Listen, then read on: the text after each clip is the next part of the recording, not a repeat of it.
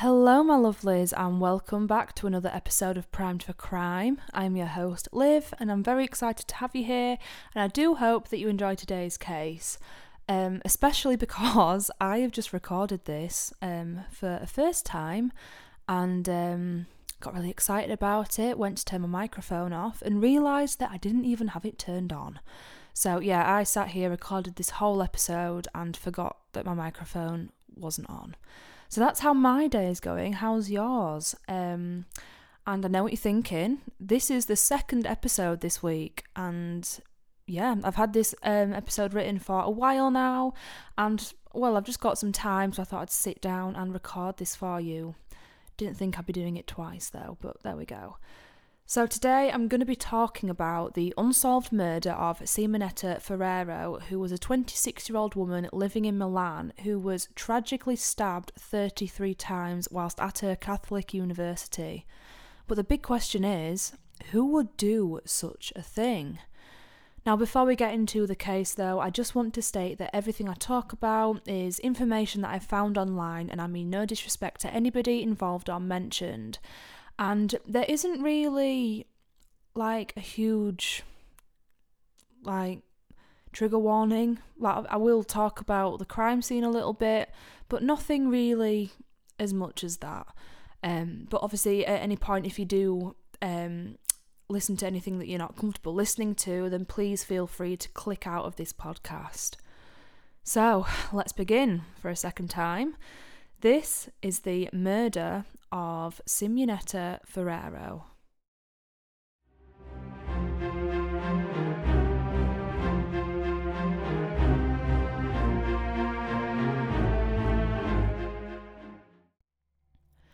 In 1971, Simonetta Ferrero was a 26-year-old young woman living in Milan. And even though she was seen as more an introvert and maybe somewhat detached, her heart was still full of love, and she did in fact have lots of friends in her life. And she was a smart woman as well. She actually had graduated in political science from the Catholic University of the Sacred Heart in Milan in 1969. And she came from a very affluent, very religious and traditional family. So she didn't have a boyfriend, and she was in no hurry to find one. She just kind of wanted to build a career before thinking about her romantic future, which is great, absolutely fine. There's absolutely nothing wrong with this at all. So after graduation, Simonetta had found a job in a personal department of a very large company. And she actually really loved her job. She loved it. And in her spare time, she also became a volunteer for the Red Cross.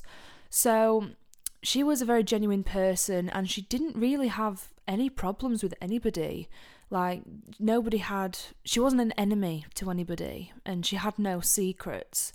Well, I mean, I'm sure, everybody has secrets, but she had no serious secrets, as far as we are aware anyway. On July 24th, 1971, Simonetta was preparing for the beginning of her summer holiday, and she was so looking forward to visiting Corsica. I think that's in France, with her parents. And this is a holiday that they did every year, and she absolutely loved it.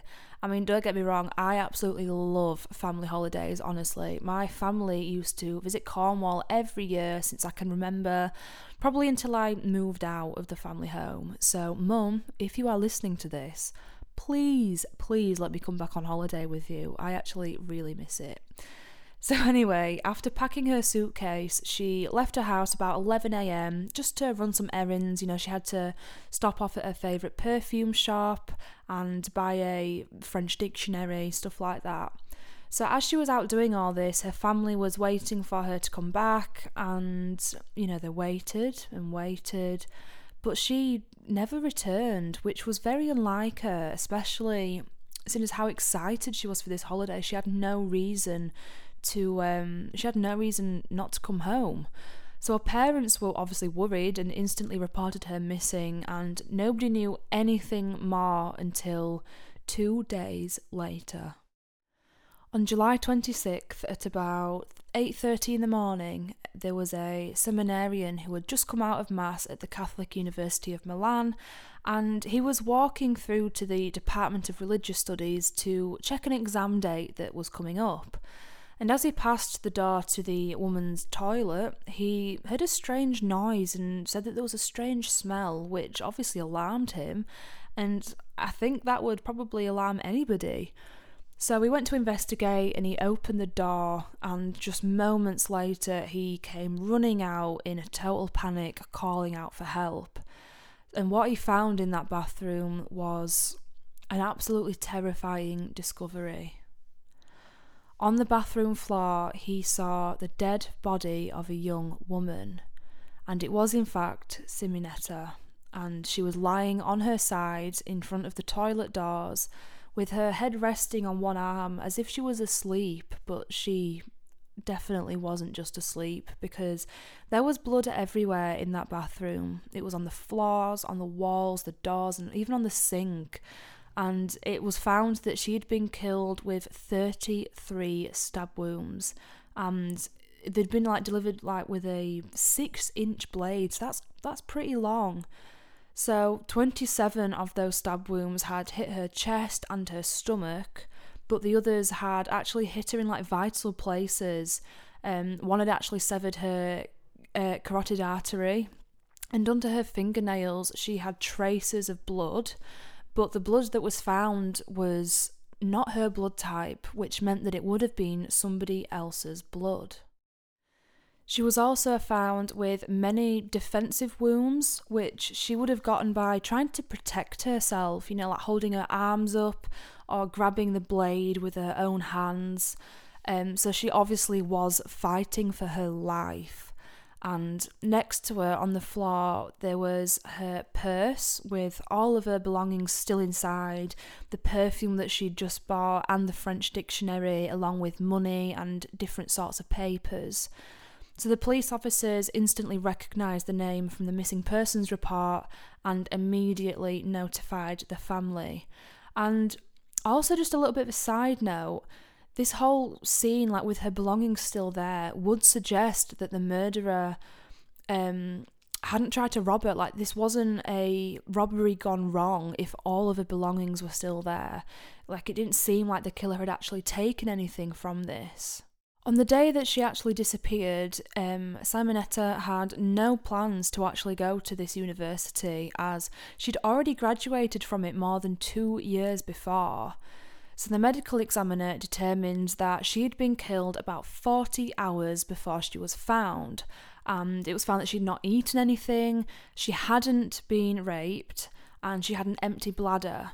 So it's maybe possible that she had an appointment with somebody there, or she just needed the toilet and thought, no, you know what, I'll go in the university bathrooms. I don't think that's too far-fetched. So this shows that the crime might not have been premeditated. So years went on, and actually a Bologna forensic team decided to go in and reconstruct the probable dynamics of the attack. So they went in to kind of see what might have happened in this bathroom. So we know that the women's bathroom is adjacent to the building G's staircase, and based on analysis of the blood splatter, Simonetta had been attacked in the middle of the room, and it's known that the attacker had probably tried to stop her from reaching the door and getting out, and he probably did this by pushing her towards the opposite wall and just repeatedly stabbing her. There was also no indication of multiple killers, and the attack is said to have lasted maybe several minutes. And the bit that gets me is the fact that she was likely to have screamed a lot. She was probably crying out for help, but nobody heard her. Another piece of evidence found at the scene was a very prominent, blood-soaked handprint on one of the bathroom doors, and this has also been analysed by forensics years later. And the handprint is pretty big, and it seems to be placed very high up, which would indicate that the person who had left it was probably at least 6 feet tall. So assuming that it is a man, he had probably left it by like pausing at the door, maybe looking out to see if anybody was coming or not, see if the coast was clear. But the big question for police is, how did the killer escape after he committed this murder? Because getting out of this university is not the easiest. The building is a former convent, so its structure is kind of like it's got big like inner courtyards and long corridors and very few exits.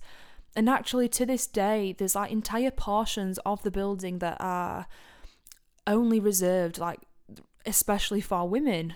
And I'm not quite sure how it's policed or anything. But yeah, it would have been extremely hard for this killer to get out. And even like after a murder like that, the killer must have been, not clean, like covered in blood, and to try and get out, he would have been forced to walk through like large parts of this building. And I'm not quite sure how busy it was at this time, but there must have been a few people and the secretary's office was still open. So it is a chance that he would have bumped into somebody, but maybe he had a change of clothes on him, or he found a way to hide until it was dark and safe to come out and get out of the building. It's also really unclear what the motive might have been. I mean, we know that it's not sexual, and it definitely wasn't a robbery-related crime, and no one had a personal motive for killing Simonetta. Like, she didn't have any enemies, she just had a heart of gold. So it might have been possible that somebody had just followed her down the street, tried to maybe make advances on her, and she rejected him, he didn't like it. Or maybe like another hypothesis could be that there was someone shady doing some business there and had been hiding in that bathroom, which in fact is one of the most hidden and isolated in that building. And if that was the case, then it's possible that Simonetta had maybe accidentally surprised him and she tried to escape to raise the alarm, but obviously that person had a different idea.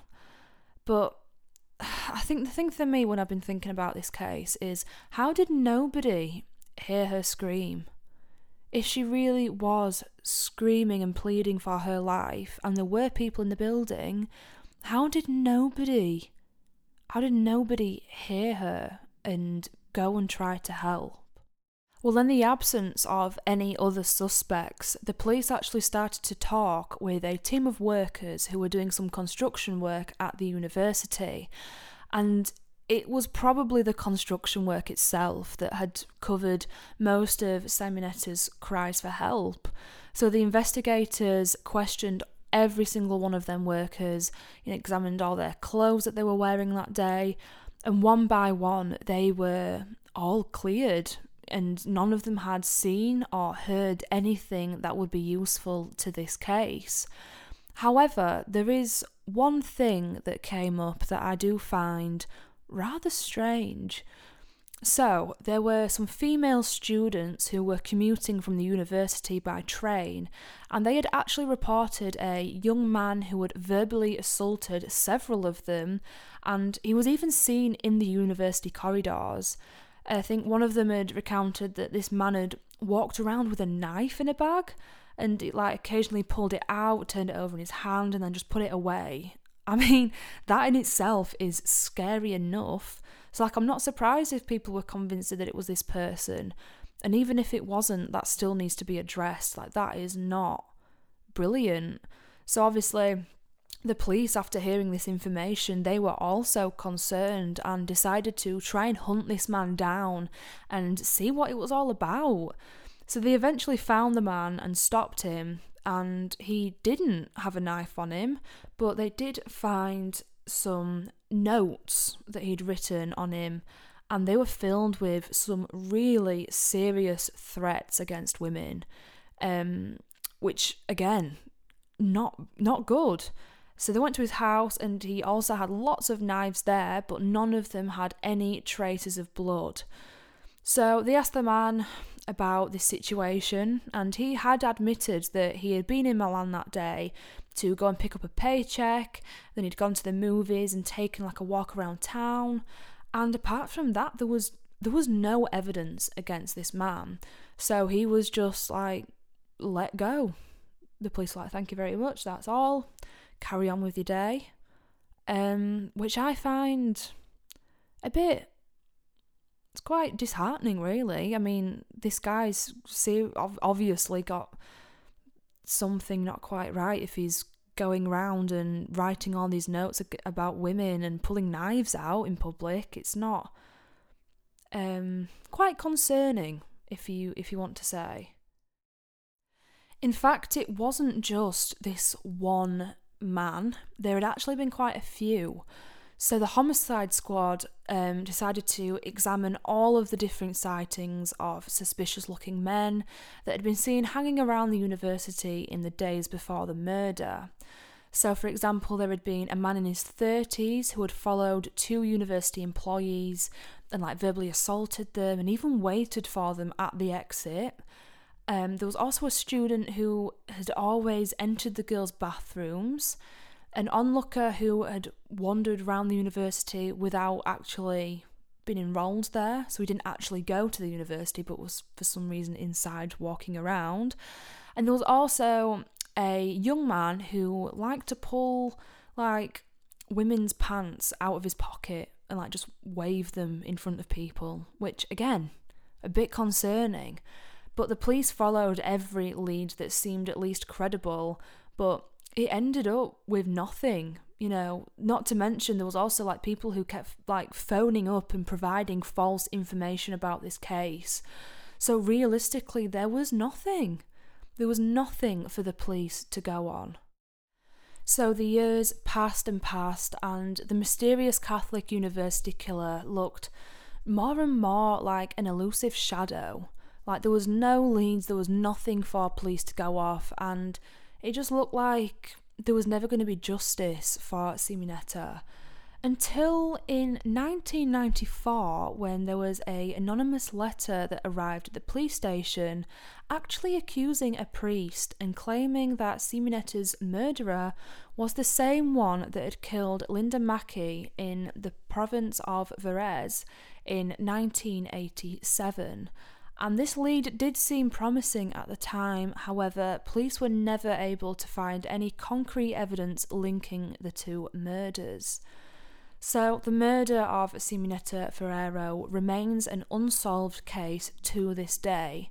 But, in more recent times, all the forensic evidence found at the murder scene would likely have led back to the killer's DNA, but, 50 years ago it just wasn't possible. It's very likely that whoever killed this poor young woman will forever remain a ghost, and justice sadly will not be served, and that's really disheartening.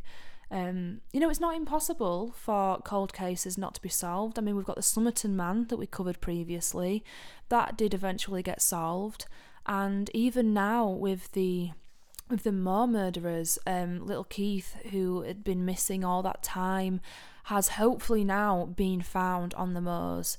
And honestly, when I heard this news, it is obviously extremely sad, but finally we can hopefully get some justice for that little boy, and maybe one day too we will get justice for Simonetta. So unfortunately, that is all the information that I have got on this case today, and it does conclude today's episode. So I know it's not the longest one, it was a little bit of a short one, but I do hope that you enjoyed. Thank you very much for listening, and I do hope to have you back next week. It definitely won't be this week now after today's kerfuffle. But in the meantime, if you are still craving for some more true crime cases, then you can head over to my Primed for Crime TikTok, where I do post small snippets of cases daily. It's nice to interact with you guys, see what you're liking, see what you're not. Any case requests are always open. I'm always interested in seeing what cases you would like me to cover. But for now, please be vigilant, please stay safe. Hope everybody has a good rest of the week, and I will see you next week for another episode. See you later.